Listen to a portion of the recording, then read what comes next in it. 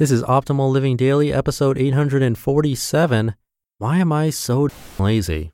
And how do I stop being lazy? By Ramit Sethi of IWillTeachYouToBeRich.com, and I'm Justin Malik. How's it going, old friend? I say old friend because old, or OLD, stands for Optimal Living Daily. And I do consider you a friend if you're a listener. You're always welcome to reach out to me. Anyway, this is where I read to you from some of the best blogs in the world.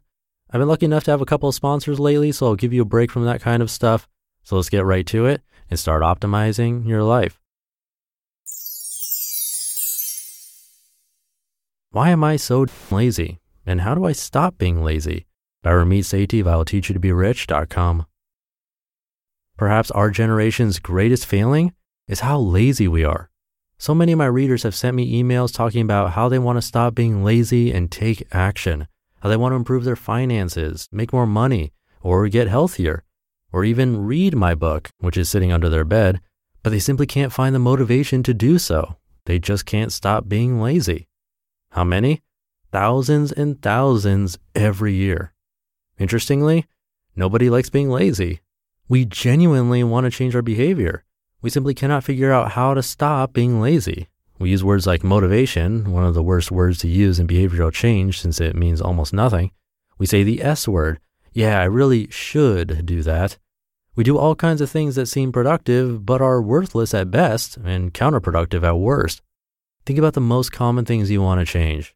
For most of us, they fall into similar buckets: improve our careers, money, relationships, and health.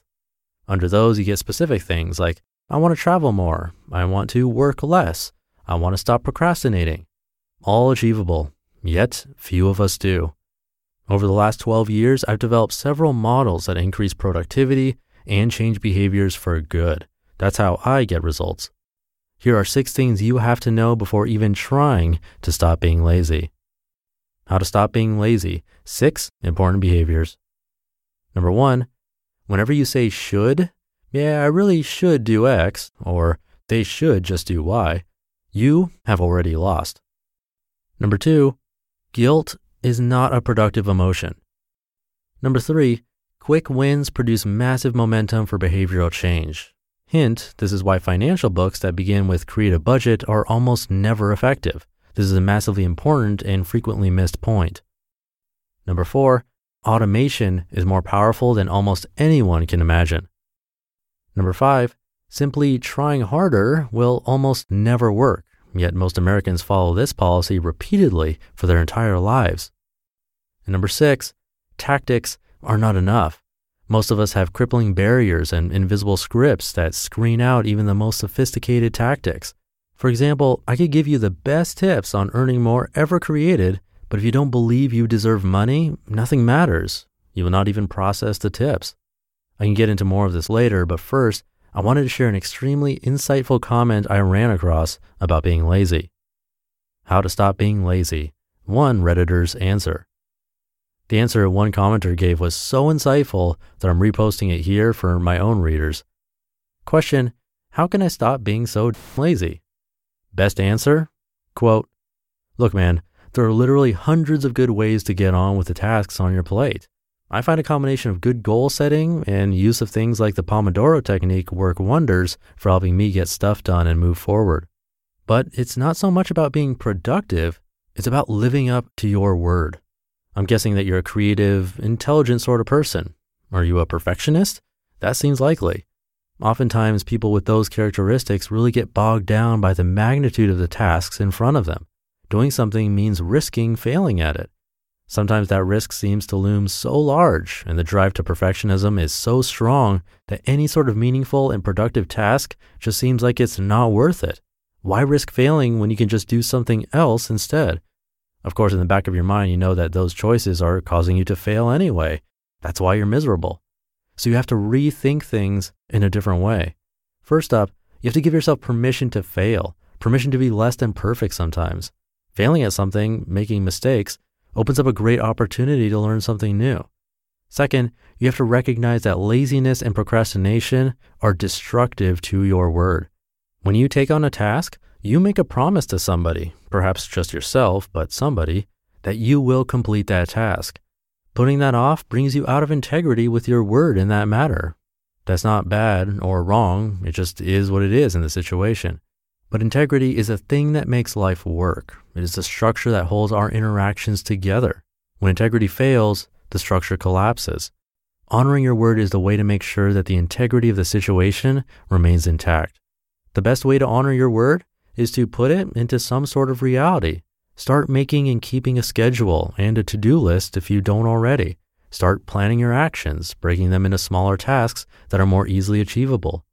Those things serve as a very real reminder that you've made a promise that you need to keep. Your word has to be the thing that keeps you moving forward. Honoring that word has to become your primary motivation. You also need to enlist others to keep you accountable. Get a friend to check up with you and kick your ass. When you need motivating to take an action, somebody is there to hold you accountable for that action. This piece alone helped me finally finish up a college degree that had been awaiting completion for over 6 years. My friends found out, did all they could do to help, and held me accountable to get it done. But most importantly, you have to recognize that honoring your word to yourself is absolutely critical. It's easy to keep promises to others. We don't like to disappoint, but it's much harder to keep your word with yourself. You are every bit as deserving of that respect as anybody else who might be involved. Change your perspective. It'll change your life. End quote. Nicely put. Let's break it down.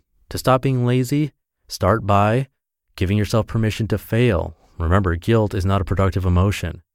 Honoring your word. When you commit to doing something, follow through. Start planning your actions and breaking them into manageable chunks. And get others to keep you accountable. A friend or accountability partner that will call you out if you start backsliding.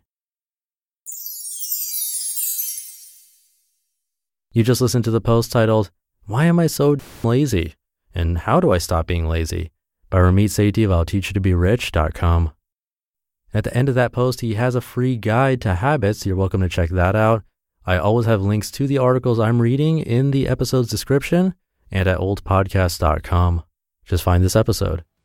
I'll leave it there for today. I hope you have a great Friday and wonderful start to your weekend. Thank you for being here, and I'll see you over the weekend where your optimal life awaits.